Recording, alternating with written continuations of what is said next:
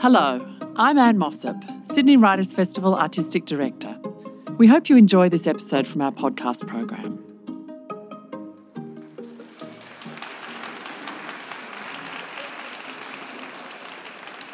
I'd like to start by acknowledging the Gadigal people of the Eora Nation, the traditional custodians of this land who are on here today, and to pay my respects to elders past and present.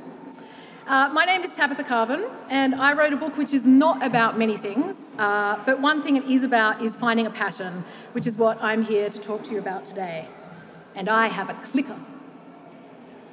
Oh, it works. Okay, to start on finding your passion, we have to address the question of how you lost it in the first place. And it's the same process as for a lost school hat. Where did you put it, and when was the last time you remember having it? For me, the last time I remember having a passion, before the BC era, obviously, was in adolescence. Back then, my passion was for Michael Hutchence, or really, just how hot he was. I would cut photos of him into heart shapes and then sticky tape them to my skin, where I approximated my own heart to be. My next passion was a serious musical appreciation for U2, and then, because it was the 90s and I was all in, I became a student of Britpop. Almost an anthropologist even, publishing my own fanzine, listening to everything, reading everything. And this passion was driven less by the subject, the what, and more the how. I was just compelled to go deep on something, and Britpop it was. I recently sold my vinyl record collection, actually, and the record guy who bought it for me was like a serious music guy, about my age. Or a bit older, and he was flipping through it and he's like, I actually haven't seen like half this stuff before. And I was thinking, yeah, because you've never known the commitment of a 15-year-old girl. Teenage girls are supposed to be passionate. Anything or anyone which drifts into your field of vision is a potential target for your fire hose of feeling. Everything is all-consuming, crushing, the most, the best, the worst, all affect all the time. Fueled by hormones and free time, you write out lyrics and you draw portraits of guitarists in Artline pen in your visual diary. You collage, you dance in your bedroom, you scream in delight and in anguish and in hysteria. There's something a little wild about girls, a bit feral even, and there always has been. Before Artline pens, before Beatlemaniacs, there were the little bears of ancient Greece. I found out about this in an essay in Overland by the Tasmanian writer Bonnie Mary Liston. She writes that to celebrate the festival of Arctea, young girls of Athens would dress up in bearskins and masks and then basically go completely out of control, running madly through the woods, leaping about and dancing and growling like little bears. Last week's episode of Bluey, which was called Wild Girls, I think is vibing on this same idea, but I don't know how, intentionally. The wild girls of ancient Greece, the little bears, participate in this ritual to please the goddess Artemis. But it's also a rite of passage, a last-ditch chance for the girls to purge themselves of their natural-born wildness before becoming women. Because at the end of Arctea, the girls take off their bearskins once and for all and return to society, now forever tamed and restrained, ready to become the property of their future husbands. Having got it all out of their system, that's that for the wild girls. And in a way, this is still a rite of passage. If you're a girl who wants to grow up, you can't be a little bear anymore. You can only be the one or the other. There's no great throwing off of our bearskins. The modern ritual is more subtle, but you'll know it when it happens. There'll be a day, perhaps you're singing a song to yourself, or wearing your favourite outfit, or moving your body in a way that feels good to you, when an older girl will catch your eye and mouth the devastating words, "Grow up." And you'll never move your body or use your voice in quite the same way again. You'll age out of manias and obsessions and loving everything too much. You'll stop growling and squealing and rein yourself in, because you have more important things to worry about now anyway. And that is where my passions went. I gave them up willingly as part and parcel of growing up so I could fit in. Maybe that's where your passions went too. For me, it felt perfectly normal. I hardly even noticed. Into my 20s, I liked indie bands and art house films, but not any particular one any more than the others. I pursued pastimes like hipster craft and shopping for homewares and studying French in a restrained but still very enjoyable way. I gave up the Britpop fanzine, but I had some blogs, including one about Newtown here, and that gave me a great deal of satisfaction. I never once yearned for my juvenile passions, because who could possibly miss adolescence? Teenagers, especially the teenage me, seemed extremely lame now. She got me to where I needed to be, and once her purpose was served, I was done with her. Which is why, when decades later, I found myself developing a completely unexpected teen-like passion for Benedict Cumberbatch, it felt like something extremely wrong was happening to me. I don't really know how much knowledge to assume about Benedict Cumberbatch in this talk. If you've read my book, then you already know way more about him than you ever wanted to. Oh, you're nodding, sorry. If you haven't, and you don't know who he is, he's a quality British actor. He was Sherlock Holmes in the BBC series Sherlock. He's Doctor Strange in the Marvel Cinematic Universe. He was Alan Turing in The Imitation Game. And he was a mean cowboy in Jane Campion's The Power of the Dog, a role for which he was Oscar nominated but was beaten by Will Smith. He also made some memorable Graham Norton appearances, and from my vast experience of trying to explain to people who Benedict Cumberbatch is, this is actually the way I think that most people know who he is. So I say, he pronounces penguin as penguin, and he looks like an otter, and people are like, oh, that guy. Yeah. He's also just a human man, which might be hard to believe when I describe the effect that he had on me. It all started one evening a few years ago after I'd put the kids to bed. Actually, this isn't exactly where it started, because I had seen Benedict Cumberbatch 100 times before this and thought nothing about him other than he seemed like a very good actor and had a kind of weird face.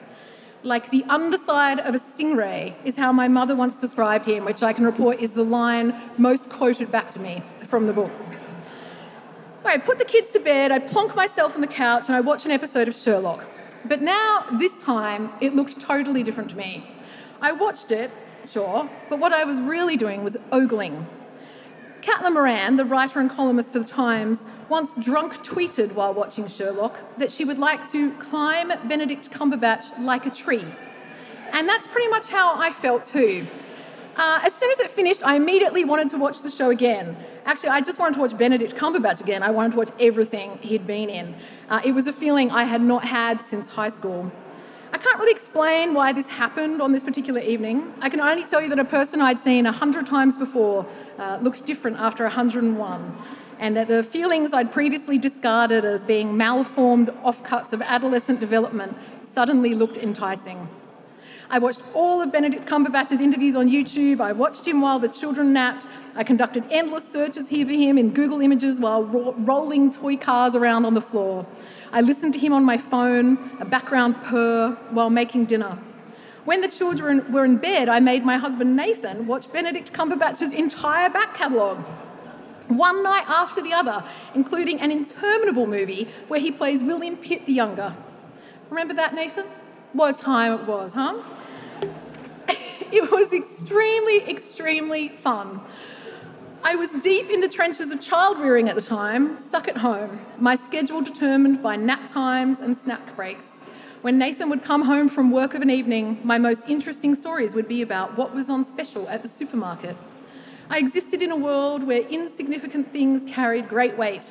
I could only think of what to make for dinner or if the weather was appropriate for drying 2 loads of washing or 3. And it all mattered so much because there was nothing else, just me and the dinners and the washing and the children. So you can imagine just how fun it was to have something else to occupy me. But also, I felt like I was 100% losing my mind. Here I was, a mother, a wife, a smart person, a grown-up, basically experiencing a schoolgirl crush on a celebrity. I didn't cut out his face into a heart shape and sticky tape it to my chest, but I wasn't far off. I couldn't account at all for why it was happening to me, and this is how it felt, like it was happening to me, outside of my control. I thought it might be some kind of mental health crisis, or a hormone imbalance, or just a basic cry for help. But whatever it was, I simply did not have time for it. I just read a Bureau of Statistics study that the category of Australian who feels most pressed for time is women aged 35 to 44. And I read that and I felt a burst of pride. It's me! And when I developed this weird thing for Benedict Cumberbatch, it was inescapably as an Australian woman aged 35 to 44, pressed for time. In particular, my role as mother occupied so much of my life. It went all the way to the edges of me and even slightly beyond the edges too, like colouring in that didn't stay between the lines. If I wanted to make space for something else, it was going to have to be at the expense of this role, the motherness.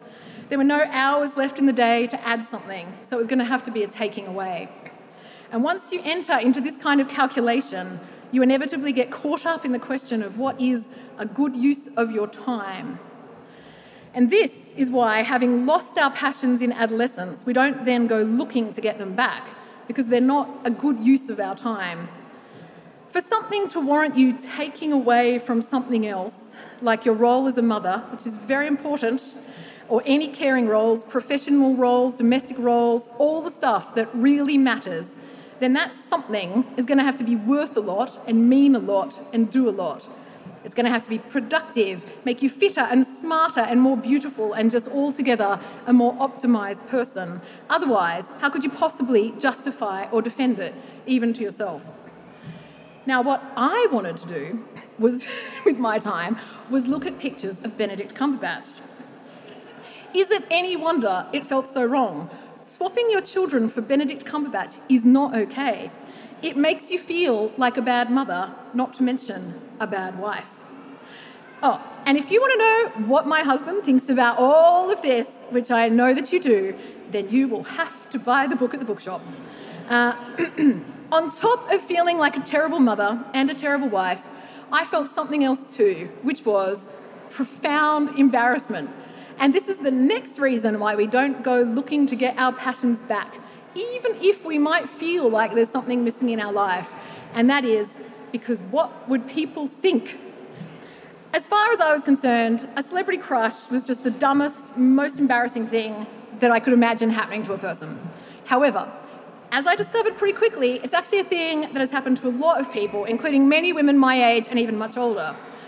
I found out that Benedict Cumberbatch is in fact famous for the size of his rabid female fan base, known collectively and affectionately as the Cumberbitches.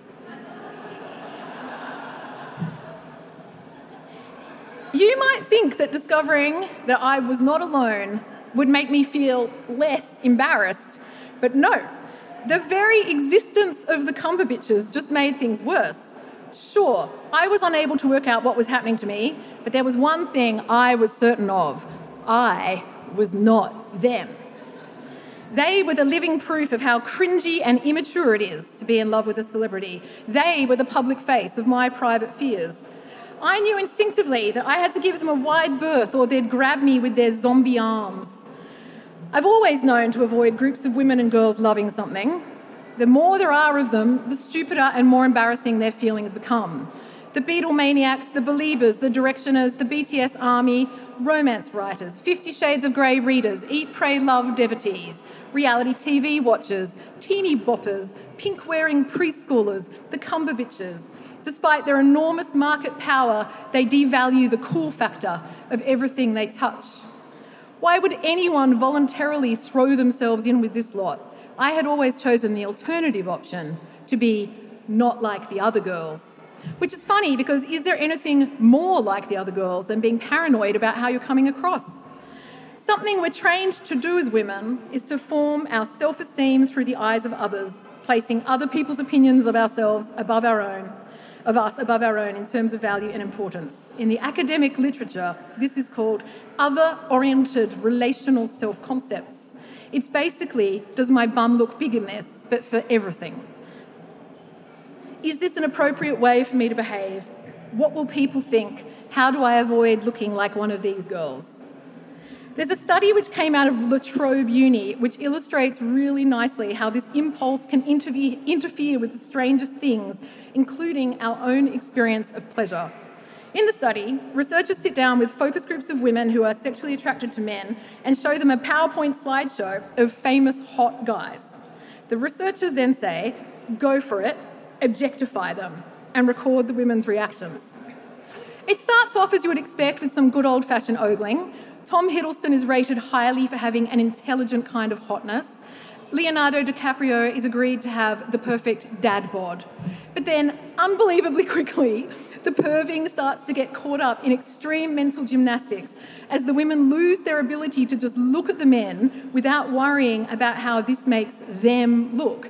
They start a discussion about how someone like Channing Tatum with a muscly, perfect body is attractive, but actually good-looking men like him make them feel bad about their own bodies. Jane, 34 years old, says if she was married to a too perfect man, she'd feel I wasn't keeping up my end of the bargain. But even though they're just looking at a PowerPoint presentation, they're not like arranging marriages, but this is where their thinking goes. Lydia, 28, says she grew up believing she is the fat girl, so she's not entitled to ogle the guy. She says her mentality is, oh, I'm not attracted to the playboy guy because I would never go for him and he would never go for me. Then the women get bogged down in a conversation about the ethics of casual sex with good-looking men and what participating in such shallow activities says about them. We're so used to seeing ourselves through the eyes of others that if we are tasked with looking at hot, two-dimensional men, we immediately switch to what they would think if they looked at us. We worry about how it would make them feel. Is this okay? The researchers note the act of gazing on and taking pleasure in the bodies of men appeared to actually intensify the bodily and psychic labour of the women themselves. Even perving is hard work. But it's nice to care about the feelings of others, of course, and what they think of you, and it can even be a necessary survival mechanism. But all those mental gymnastics and all that effort not to offend, all the labour passing your thoughts and feelings through the tests of an imaginary external adjudicator ends up leaving you empty-handed. We never really get to hear what the women in that study even think of the hot guys.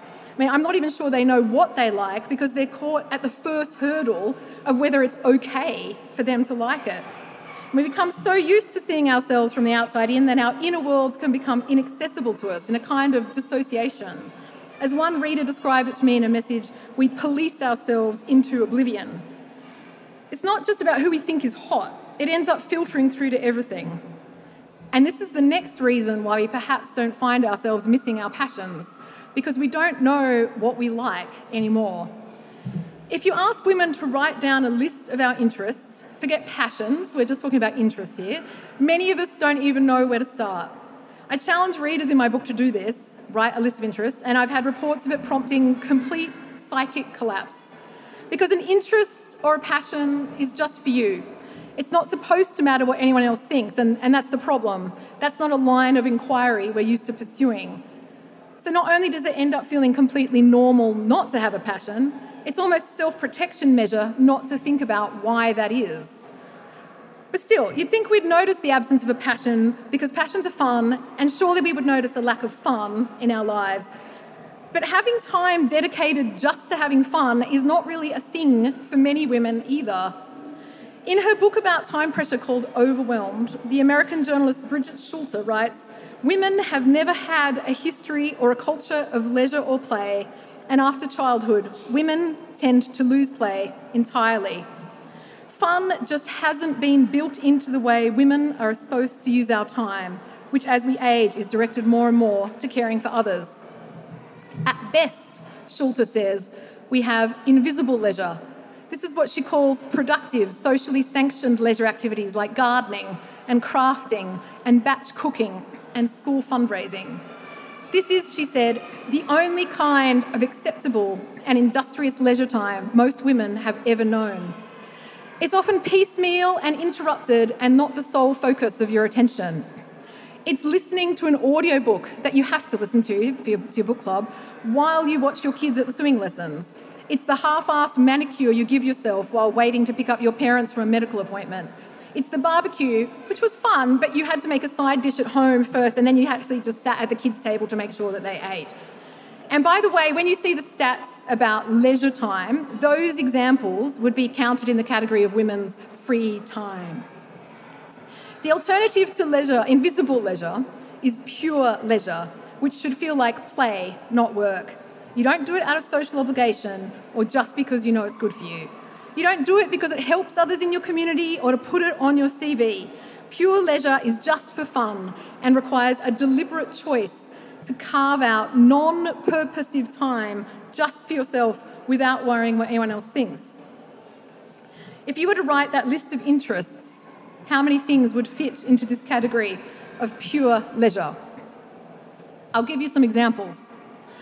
Going to the football, watching the cricket, driving remote-controlled cars around little tracks, surfing, playing computer games, fishing, or just taking the boat out, tinkering with old engines, playing chess, playing golf, playing pool, playing poker, collecting memorabilia, geocaching, bowling, paintball, darts. People of all genders can participate in these activities, of course, and they do. But generally speaking, men have done a much better job than women at cultivating and protecting their pure leisure time throughout their entire life. In Australia, even though men are more likely to work longer hours than women in paid employment, they still make more time to spend on leisure every single day. In heterosexual couples, this leisure gap only increases if they have children. Becoming a father hardly impacts on a man's leisure time. And in fact, becoming a father actually reduces the amount of time a man spends on housework. Isn't that interesting? It is the case in almost every single country in the world that men have more leisure time than women. But in Overwhelmed, Schulte discovers there's a place where fun is built into women's lives. It is Denmark. Here, even mothers have 1.5 hours of pure child-free leisure every single day, during which they get up to all kinds of shenanigans. This is, of course, only possible because of Denmark's famously well-regulated and subsidised working conditions, plus a concerted top-down effort to embed gender equality into the culture. Schulte visits some of these Danish mothers and attends an evening trapeze class with them while the kids are all in childcare. She asks them, "Don't you ever feel guilty, selfish, that you're neglecting the children, worried about the to-do list?" The mothers look at her blankly, so her host offers up an answer on their behalf. "I think Danish women," he says, "perhaps know their worth." This is the next step to finding your passion, realising that you didn't lose it at all. You were robbed. After interviewing dozens of other Cumberbatches, I came to see that the most interesting thing about us wasn't that we had all found ourselves weirdly falling for Benedict Cumberbatch against our will. It was that we were all so happy. We had found something we liked. And if I stripped back all the noise and all the background interference about whether it was appropriate and what would people think and what would Benedict Cumberbatch think and what would my husband think, I could see that what I was experiencing was actually just pure leisure, something just for me. If it felt wrong, it was because it was transgressive, going against everything I'd been taught about how women, and especially mothers should be, and what constitutes a good use of our time. And if it felt weird and immature, it was just because I couldn't see other women doing it. Because actually, it is completely normal to keep and carry your passions all the way from childhood into adulthood. It's just we only see some people doing it. I was at Lake Burley Griffin not long ago with my family, and we saw remote-control sailboats being driven around on the lake. And we made our way closer to have a look, and my son was wondering whether he might be able to have a go. And as we approached, we saw who was operating the boats, and it was not kids. It was middle-aged men and older, and these boats looked like they were worth thousands of dollars. And it looked really fun, and I imagine how good would it feel to be a grown-up with the income to spend on the high-tech, fancy version of a toy you played with as a kid. It's like the big, expensive Lego sets you see at the Lego shop. Whoops.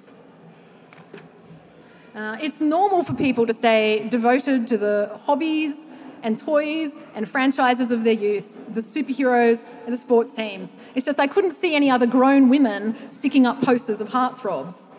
The closest I could think of was when I saw some women cosplaying Japanese manga characters outside the exhibition centre during a Comic Con one time. That's the kind of adult, high-budget version of playing dress-ups. They looked like the Rainbow Bright dolls of my youth, gorgeous and unreal. And I was admiring them as I was walking along with my dad at the time, who noticed them too and said, "Is that some kind of sex thing?" To his credit, it is hard to know what to think when you see a woman having fun. When the Finnish Prime Minister was filmed dancing with her girlfriends, the world practically lost its mind. She had to apologise twice and reassure constituents it would not affect her ability to do the job. When women like doing something, it's so baffling that to understand it, we need either an apology or an explanation. Just last week on Radio National, there was a segment about why is it that middle-aged women love the band The Cure. It's a total mystery that we need to dissect to make it make sense. What does it tell us about them? Who is it really for? What does it mean? What's the whole deal? What's the whole deal with Benedict Cumberbatch? People ask me that all the time, especially at work when they walk past my desk and see that it's covered in pictures of Benedict Cumberbatch, which it soon was after I realised I had no reason to be embarrassed. There's a guy at my work who has an even greater passion on display, though. He loves the Dragons, the football team. I know this because I've seen his Dragons mug and his Dragons poster, and his Dragons flag and his Dragons tattoo. And I recently discovered he also has a special Dragons number plate on his car. I also receive his emails about the office tipping competition, in which I imagine he chooses Dragons, Dragons, Dragons as the winners in every game. I believe he loves the Dragons even more than I love Benedict Cumberbatch. This is, of course, completely fine because it's okay for people to love different things. But I do not think this is something he ever has to say.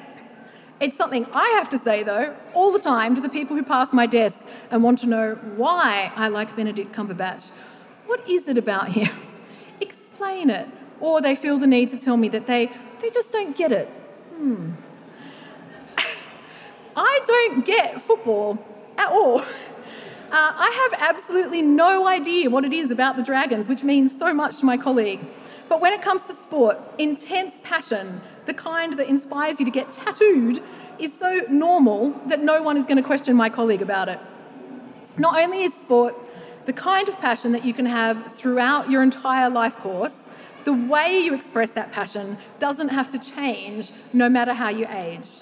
It's normal in sport to weep or scream your lungs out, paint your face, throw yourself all over your friends, and apparently in some places to even climb telegraph poles to celebrate a win.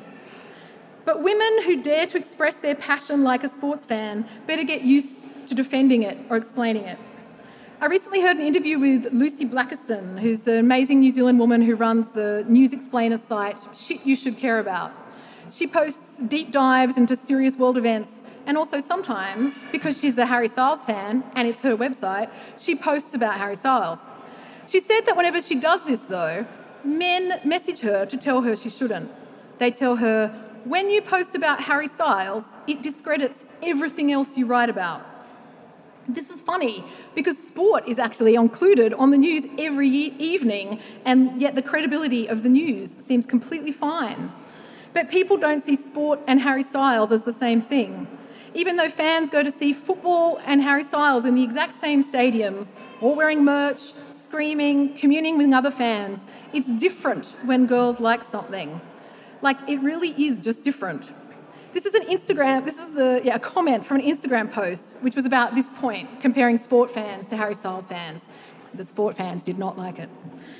I'm a fan of Ronaldo, the commenter replied. Someone who exemplifies peak human performance, great work ethic, and is an inspiration for anyone coming from a poor background to never stop striving for success. Harry Styles has literally no use in society other than mediocre pop. I don't want to denigrate sport. Not only would I not dare to, I don't know if you remember what happened to Mia Friedman a few years ago when she said she didn't care about the Tour de France on TV. I genuinely think people should be allowed to be into whatever they like. But I feel the need to point out that there is nothing inherently more worthy about sport. It's been arbitrarily as inflated as having a use to society because the people who love it are the same people who have, historically, made the decisions about the kind of things to give more attention to. And that has come at the expense of what other people love. One reader wrote to me from the US about her experience of being only a few women working in an engineering firm. She's a Taylor Swift fan. So when Taylor announced that she would be dropping a surprise album that night, the reader immediately asked for the following day off as annual leave so she could stay up late listening to it, analysing it with all the other Swifties. And this became a huge joke in the office, with her colleagues riffing on the idea that she must still be 12 years old. One of them asked her if she had unicorns on her bedspread. It affected her ability to be taken seriously in the workplace. And yet when baseball season rolled around, the same colleagues routinely took time off to travel and go to games. They used official office channels to communicate about fantasy baseball, which is a game where you pretend you manage an imaginary baseball team. This, however, is all completely fine and very grown up and very professional and very normal. And because it's normal, we don't even think about it. I know I didn't think about it when I supported and cultivated my son Teddy's passion for cars, buying him model cars and car books and taking him to car shows. I hate cars, and I have no idea where he got this passion, but it felt innate and important, so I supported it. However, when it came to my daughter's passion, which you could summarise as girl things, I openly denigrated it. My daughter Dulcie likes pink things, sparkly things, rainbow things, high heels, unicorns, fairies, brides, butterflies, bunnies, and the Babysitters Club. And she loves them with the same passion my son has for cars. And it used to really irk me. I'd roll my eyes over and cringe over how, even with my progressive parenting, my daughter had fallen victim to this stereotype of prescribed femininity. And I'd tell her not to wear the tutus, wear the NASA t-shirt instead. I thought I was teaching her she didn't have to limit herself. But what I was actually teaching her was that even though there's no such thing as girl toys and boy toys, when a girl plays, it's somehow different. A boy does what he does because he has a passion. He follows his heart. It's a worthy pursuit with lasting value, so we better support and protect it. When a girl does what she does, it's merely the byproduct of outside forces. She's being manipulated into having inauthentic feelings for something with dubious appeal. Basically, boys can enjoy play for a lifetime. Girls are supposed to mature out of it. When people are buying my kids presents, they'll say to me, I know I can get Teddy anything to do with cars, but what does Dulcie want?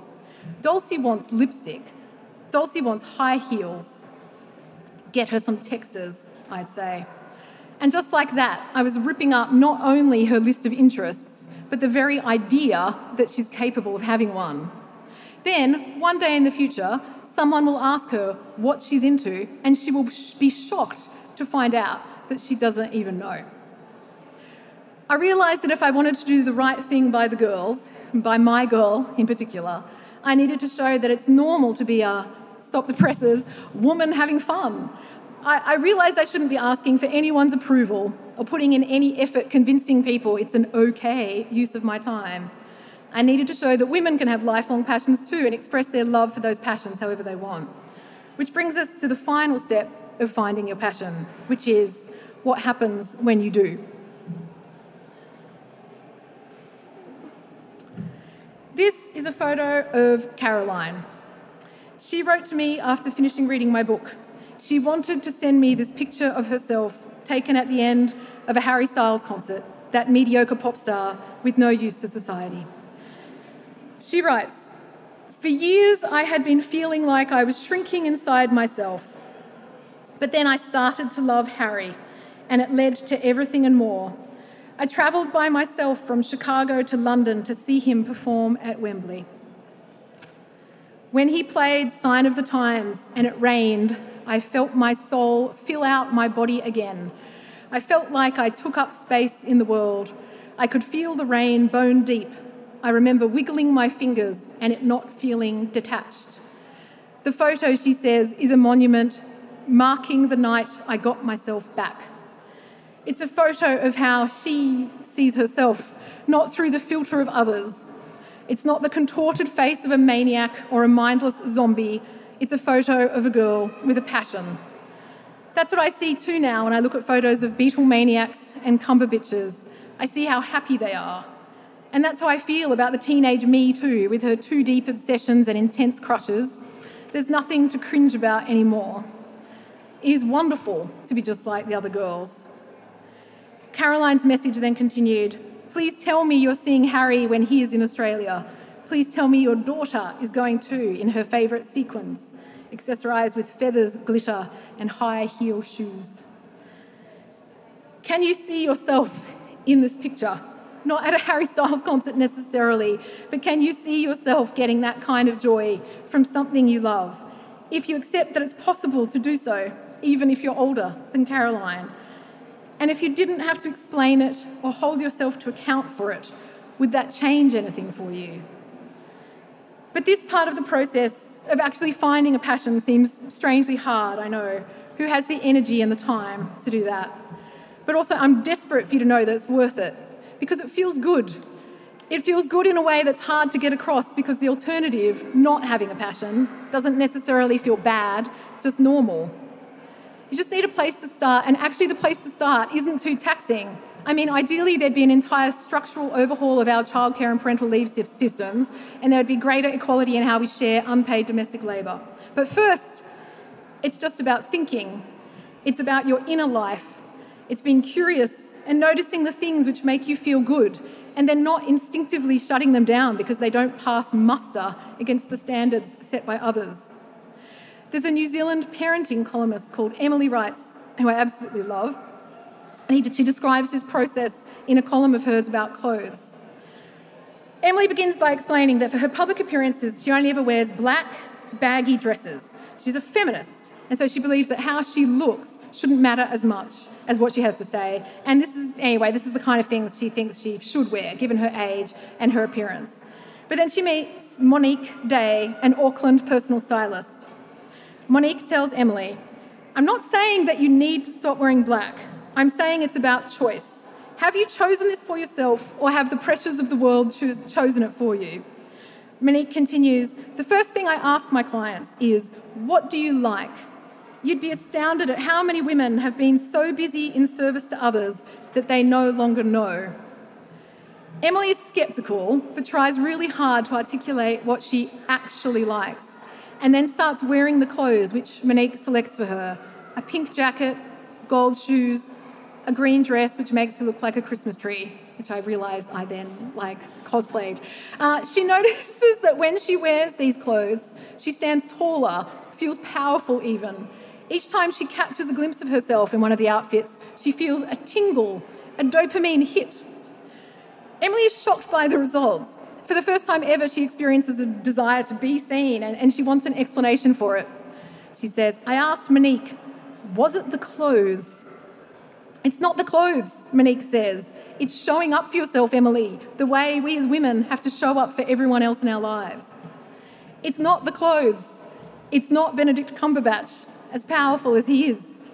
It's just finding something you like, something that asks nothing of you, something that makes you feel like you. And it starts a process. You realise what you're capable of, and you begin to exercise that capability, wanting more from your life, demanding it even. It changes how you see yourself in the world. You find yourself taking up more space, like Caroline. It makes you happier. And it makes you angrier too about the kinds of things like the division of household labour which require rage to change. So, what do you like? If you start to think about it and you don't find an answer, that's okay. You don't need any extra things to feel bad about. But if this is the case, then perhaps you can look back. Think about something you used to love. It doesn't really matter what it was, because you probably don't like that specific thing anymore. It's just to remind you that you used to love things, maybe a lot. Open yourself up to the idea that there's still a little bear somewhere inside of you. If, after looking back, you still don't find an answer, don't worry. But try to be receptive to the idea that an answer might come, maybe when you least expect it, maybe while you're watching TV. And if you see someone else loving something, instead of cringing, try to inhabit their world for a moment. See yourself in the picture. What would make you smile like that? And if you do find something you like, but actually it feels more like love, then give it all you've got. Imagine you're a sports fan and throw yourself into it.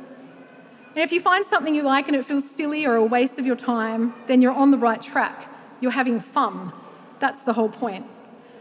I won't tell you what else to do. The rest will follow. Thank you.